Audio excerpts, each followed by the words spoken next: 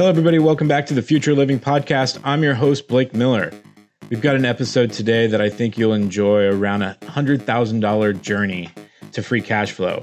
Emil Shore is on the episode today. Check him out. Emil, how are you, man? How you been? I'm great, man. I'm super glad we got to connect, and I'm excited to be on the other side of the mic today, actually, for once. It's always good, right? I'm excited to learn a little bit more about your podcast. I've been listening, catching up. I came across you on Twitter recently, and I just reached out and said, hey, I love what you're doing. Welcome to the Future Living Podcast. This will actually be our first episode of season 3. And I'm excited to come back to it. Everything is out of the studio and on video these days, post-COVID. We were kind of just laughing about that. But why don't you give everybody a little background on what you're up to? Because not only what you're doing on your own and your podcast, but you work with a cool company too that's doing a lot of stuff in the real estate tech world. So we'd love to learn a little bit more. Yeah. And thank you for having me on for the first episode. I'll try not to let your listeners down and live up to the moment. It's a big task, right? Yeah. Yeah. My name is Emil Shore. I work at a company called Roofstock. We are a marketplace where people can come and buy and sell single family rental homes. We provide some technology and a lot of the upfront due diligence so that people can make easy investing decisions. A lot of our investors are based throughout the country. So we have a lot of remote investors who, live on the coast, live in an expensive city where it's pretty tough to get into real estate. The Bay Area, just really hard to invest in real estate. And so we go out and we find attractive properties in the Midwest and the Southeast and other markets around the country that have a little bit lower barrier of entry and can have higher returns, do inspections on them, do a full pro forma and underwriting on them, and then present them to investors to invest. And so, we're a marketplace so people can come buy and sell. It's a common misconception. People come to Roofstock and they're like, oh, are these your homes? And it's like, no, we're a marketplace. We're just connecting buyer and seller, and our niche is single family. And so my role within the company, I work in growth marketing, specifically on the buyer side. I'm doing user acquisition is the main area I'm focusing in. So working on different channels to help bring in new buyers to the site, educate them, help them figure out the right property for them is kind of my wheelhouse. That's awesome. And, always setting up for a perfect, easy transition for me. Thank you so much. But that was one of the things that I kind of obviously what your job is, and actually what it applies to what seems to be like your hobby. And if you're on the Twitters all the time, it's everybody's side hustle, right? But your journey to 100K in cash flow, and that's what kind of saw that, and I thought it was so interesting. Somebody who is working in a company that helps other people do that, and you're sitting here eating your own dog food, doing it and writing about it. I thought it was so cool. So why don't you tell everybody a little bit about that kind of 100K or your path to 100K, where you're at, and how's that going? Yeah. So the funny thing is I started investing in 2017, and the first couple of properties I bought was through Roofstock. So that's how I found out about the company. Cool. So I was obviously a big fan, had made a big impact in my life. I live in Los Angeles. Again, another one of those people who lives in an expensive coastal city. My dad invests in real estate here. He got in a little bit earlier than me and later in his life. So he had some money built up and could get into the market. But for me, it just wasn't really an option. So stumbled across Roofstock, made that dream possible, became a big fan of the company, and the stars aligned, and now I get to kind of help other people learn about the company and hopefully begin or grow their real estate portfolio. The 100K, I have working in marketing. I like writing. I like, kind of just documenting the journey. It's kind of something like marketers do. It's just talk about what's going on, just document the journey. It's just a good way to not only learn yourself because you're writing it and you have to synthesize all these different thoughts, but it's just good to give back. I've listened to tons of podcasts, read tons of blogs, and it's cool to just be like, okay, here's what I'm doing as well. Mm-hmm. So the 100K, the reason I said 100K is that would basically, it just sounds like a nice round number, 100K, right? Yeah. We can all it's funny. I think if you ask 10 real estate investors what their goal is when they started, it's probably the same one, build 100K in passive income.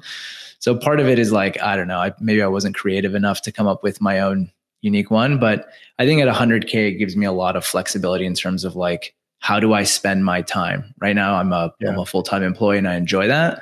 But ultimately, I want to get to the point where I can just have a little bit more time flexibility, right? Just kind of choose what I work on. Maybe I'm doing some small stuff on the side, and that amount kind of just helps pad our income, pad our lifestyle. Also, at a certain point, it helps maybe my wife retire from her job. She's a registered nurse, which is a super, super demanding job. Yeah. So like right now, thank you for everything she's doing. Yeah. I know she's my hero. And, it just gives us a lot of flexibility in terms of what does that allow us to do in the future? Yeah. So how's it going? Like, where are you at in this journey? What's your empire look like? And what are some of the things that you're doing to kind of, help you get on that path and kind of hack your way to it?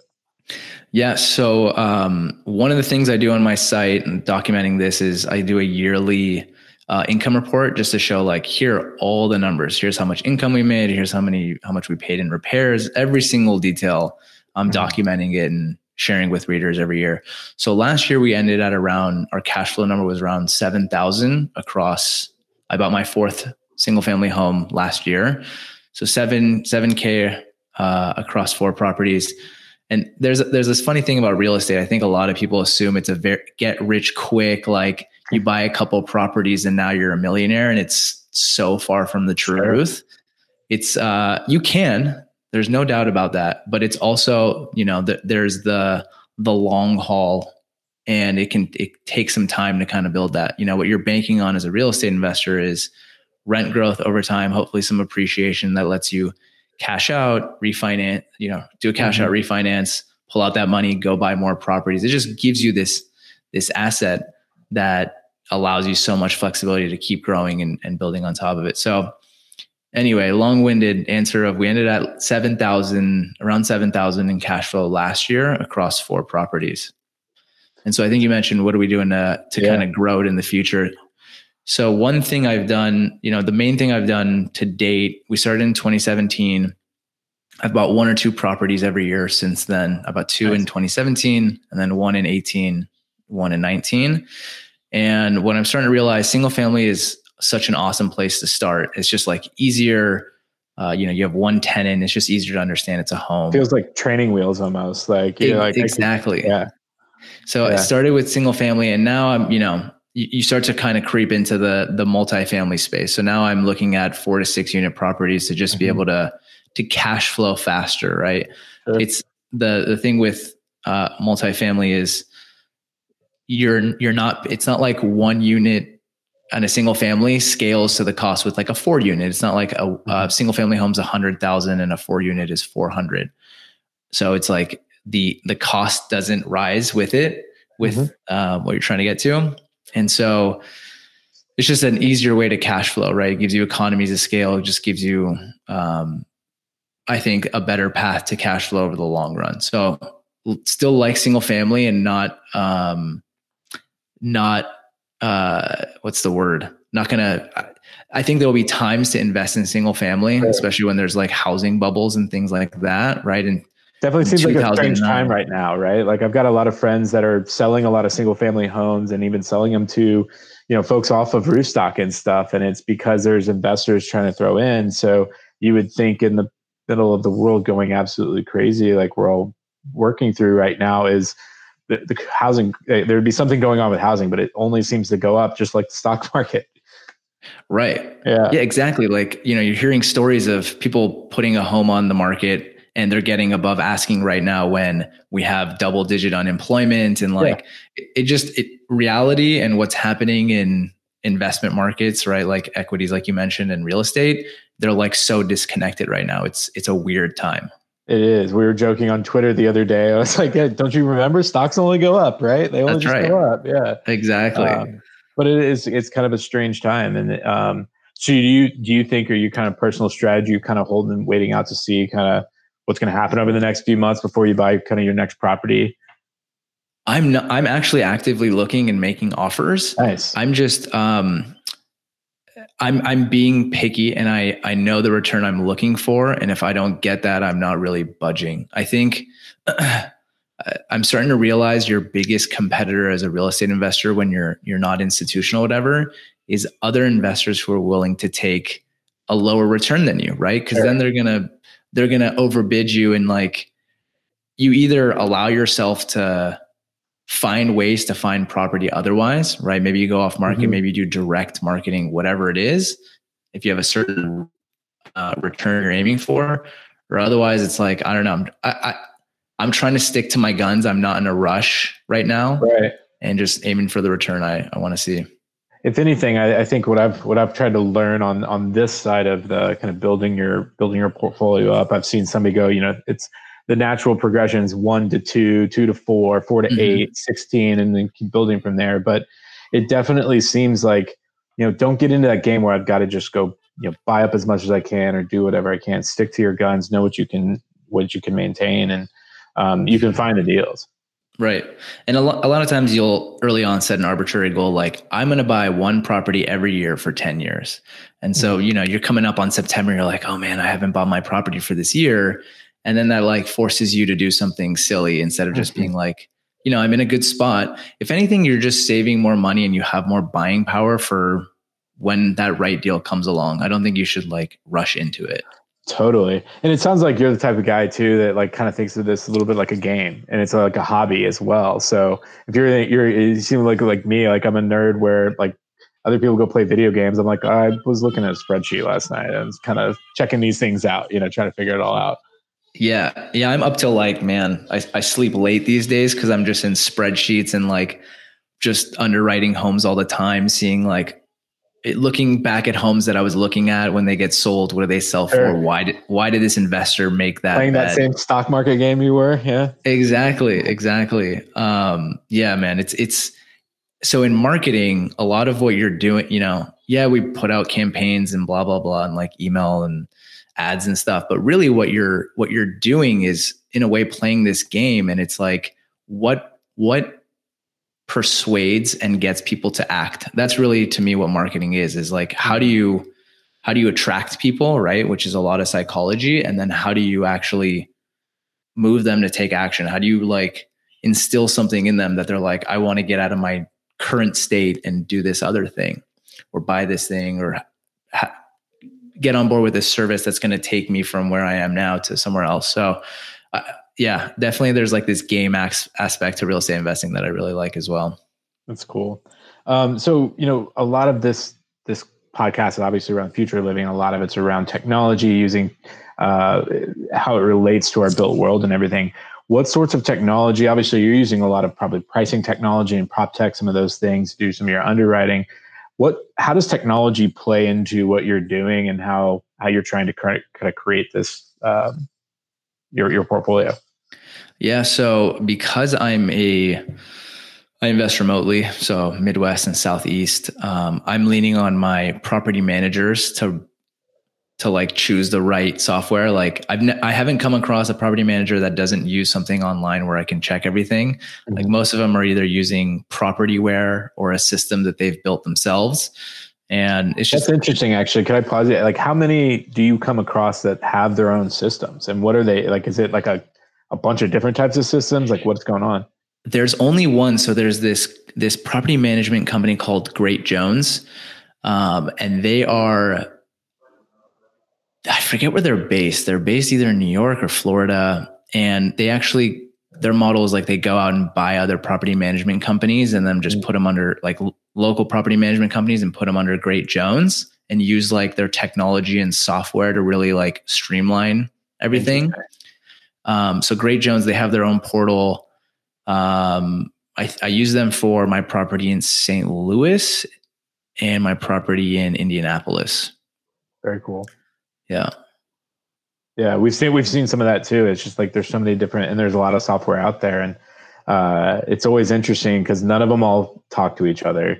No. And some of the bigger ones, as they start to scale, I know some folks that have actually started to build some of their own, basically a whole system on top of Salesforce, which I thought was interesting. I was like, interesting application, but I could see how it's very useful. That is interesting. I never would have thought you could use Salesforce for like managing your portfolio. They were. It was a guy that was very like a very sales driven company. They started building up a whole property management system, and he forced his leasing agents to start using it to track all their leads that they were trying to go get into, and they got really good at it and ended up just building everything on top. I was like, fascinating. Hard to compete with that one. That's good. Yeah, that's super smart. It's a really good application for it. Yeah, but sorry, I kind of cut you off it. But what other sort of technology and stuff that you're using beyond that? Yeah, so I mean, the main one I live in right now. I mean, like everyone, I have a spreadsheet. I feel like there's no real estate investor who's not using either like a Google Sheet or Excel. But that I wouldn't consider that like really technology or whatever we want to call it. The other thing I use this tool called Deal Check that helps me analyze properties. It's really cool, and like it allows you to move properties. You can like analyze a deal as a BRRRR investment, which is the buy, rehab, rent, refinance model. So like, okay, what are my numbers if I BRRRR this property versus if I just bought it as a rental straight up? What do those look like? Those are like the main tools that I'm using personally, like in my day-to-day right now. I actually got access to another thing called a PropStream. So I've just been lucky. I've heard of them recently. Yeah. Yeah. I mean, I just got like someone on our team uses it for acquisitions. And so like, I just nerded out on it and like helps me. I'm actually running like direct mail campaign right now because the listings are just, there's nothing coming on the market for what I'm looking for. So I'm literally using Google Maps, just scouring streets where I want to invest, pulling addresses, and then like using this tool to figure out how many units are there, how big is the lot size, like do I know bed and bath, and just basically trying to write offers and letters and seeing if I get anything from that. I mean, you know what though? Like those are the hacks that people end up writing books about, right? Like, oh, how did I grow this? Well, I started actually just going really old school. And it's funny you say that. We've been doing direct mail campaigns at Homebase. Just sending that directly out, and it works. Like the funny thing about our customer base is they actually answer their phones and they look at their mail, and we can find their addresses just by Googling apartments, city. Exactly. Yeah. I didn't realize how easy it is to go and find a property owner's address. Like you can just go on the tax assessor's website. This tool I was mentioning, PropStream, I think they pull from the tax assessor as well. And it's this campaign I'm doing, it's like a lot of hours, but it's kind of cool. And then I'm like learning it, and I'm hopefully if it works, I can create a better system and like, I don't know, hire a VA to do all the painful stuff that I've been spending late hours in the night working on.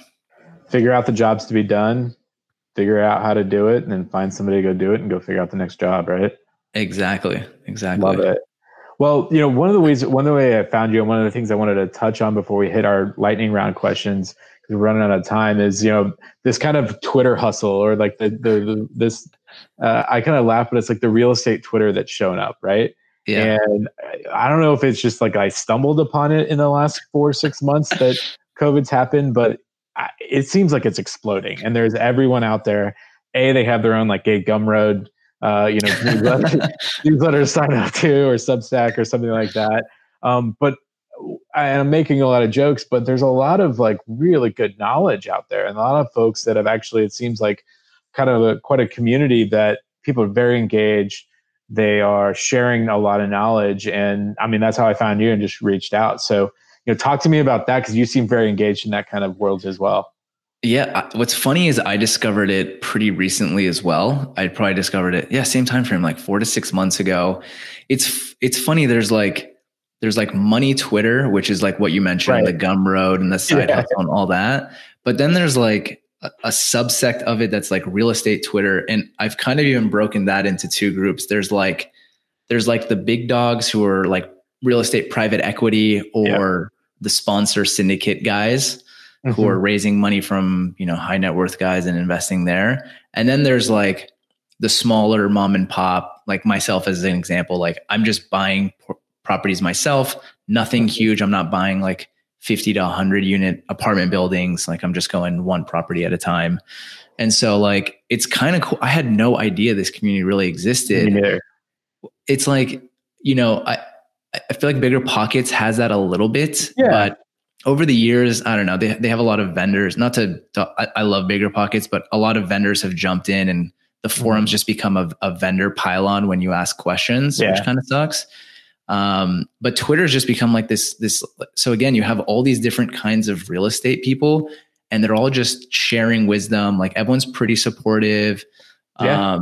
Like you mentioned, like you reached out to me and now we're on a podcast. Like how cool is that? Right. Like real relationships and connections are being built. So I spend way too much time on Twitter now because I love it. And I'm just learning all the time. Like these people are super smart. I just want to learn from them. Total rabbit holes for myself as well. I spend way too much time, but it's just like, it's just all knowledge. Like it really is. And it's been enlightening for me. Obviously you're on my podcast. You have a podcast as well. I've learned a lot from it. Talk about it. Thanks, man. Appreciate the shout out. So we host a podcast. I'm one of the co-hosts. Myself, Michael Albaum, and Tom Schneider are my other co-hosts at Roofstock. It's called The Remote Real Estate Investor.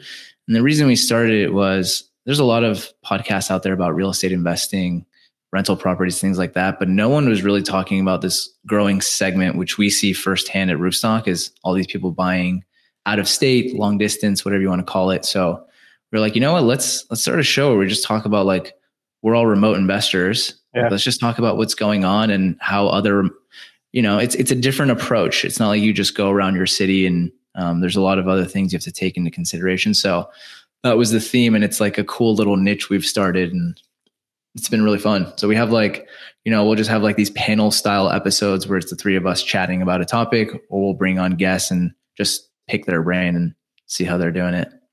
I love it. It's been very enjoyable listening to it when I hit the sauna quite a bit. That's been a new hobby of mine. So I appreciate it. Yeah. So we're running out of time, but every podcast we end with these like quick lightning fire. And one of my first, like my favorite question that we came up with that I love to ask everybody is like, what particular business or service is going to be completely obsolete in the next 10 years? Like in other words, like who is the next Blockbuster? Ooh, are we talking about in real estate or just in general? Anybody. I mean, pick anybody in the world. Oh man. The first one that's popping into my head, and I'm probably, I don't know. I don't even know if this is right, but my friend is he's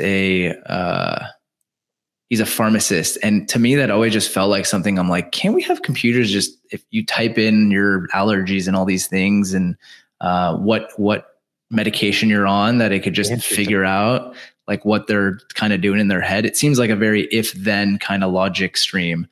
To me, the pharmacist seems like, I don't know.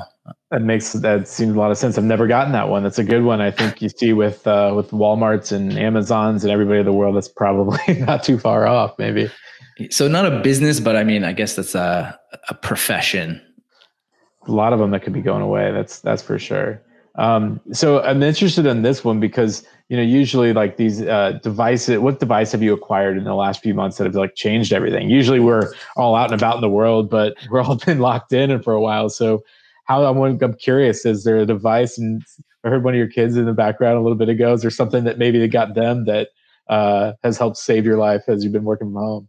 Oh man, so my daughter Ella, she's a little over a year. We're pretty device. We don't give her a lot of like flashing or electronic stuff. The thing that I actually got recently, I got an iWatch like a couple weeks ago. Mm-hmm. I don't know. I felt like I was kind of bored. I'm like, let me just get something for myself. iWatch sounds cool. I go for runs a couple times a week, and there's this app that works really well for surfing. And so I wanted to get it for that. And I love it, man. It's super nice that I can go on runs and not have to like have my phone, in one of those arm straps. So I've been a big fan of it. Yeah, exactly. So that's been a good one. Good purchase. Nice. So what device do you think in the next 10 years like is going to be the it device? Obviously the smartphone has changed everything. You said the iWatch. Like, what do you think in the future is going to be kind of that next thing? Oh man, I'm just like the wrong person. I'm so like minimal technology. I honestly think I used to think, now that I have the watch, I used to think the wearables was kind of a silly fad that would go away quickly. I actually think they're going to be super prominent. I think a lot of people are going to like all the health stuff they have on them. I think they're going to become even more popular and most people will have one. Nice. So talked a lot about technology, like, and how it's changing everything, changing the world. What's one thing that you think technology is not going to change in the future? Oh man. Especially with COVID going on, a lot of us are doing online interaction. Yeah. And I think after this, we're going to be like we're going to really miss in-person connection and like being around each other. And that, yes, we can communicate things over these devices, but we miss and need in-person connection and interaction. So I don't think that can ever be replaced. So agree. Well, so here's one of my last ones for you. And, it's interesting because we started this, you talking about like really trying to create a passive lifestyle where you everything's taken care of, right? And you can kind of focus on your things. So like, what do you think the future of living is going to be like? You see a lot of people taking this on. So describe to me what the future of living is like with people being able to do these sorts of retire early, if you will, sorts of lifestyles. Yeah, I think remote is going to get a giant jolt in the arm. I don't think like all these companies are going to accept remote forever, but I think a lot of them are going to realize, wow, this is actually great, and we don't have to pay for an office and all that. So I think remote is offices, right? Yeah, or less offices, smaller offices. Maybe people come in once or twice a week, or something. It's gonna change things. So I think people are gonna move around more, right? Like I think we're gonna be able to be like more geographically dispersed. And I think people are like want space. Obviously, I don't think space is going away anytime soon. That's kind of one of the advantages of single family rentals, I think, right now. And the other thing is I think a lot of people right now have started these side hustles, right? Like other ways to build income. And if you lose your job, I mean, it kind of forces your hand to maybe go figure out a way to make money for yourself. So I think it's just like people becoming less reliant on one source of income, which is great. And I love that. So I think it's just, this is going to really change the way people just live and look at finances and the way they earn. Man, I couldn't agree more. And, just seeing people like somebody, I've been on the internet basically my whole life. Like, so I've always seen these ways of people making more money, and seeing people recognize that they can use the internet to do that has been very, very cool. Well, I love this. This has been such an awesome conversation. I think that you've knocked it out of the park for the first episode. So why don't you let everybody know how they can find you online, get your podcasts, check you out online and everything. I'll make sure it's in the show notes too. Absolutely. So best way to kind of interact with me, like you mentioned, Twitter. I mean, I'm pretty active there. So my handle is @EmilShour, EMILSHOUR. My website, which you mentioned, you can find on my Twitter and follow along the journey. I don't email too much, just when there's like something interesting to talk about, maybe once a month. And the podcast is The Remote Real Estate Investor. So, wherever you listen to podcasts, just search for The Remote Real Estate Investor. Thanks so much. Thank you, man. This was fun.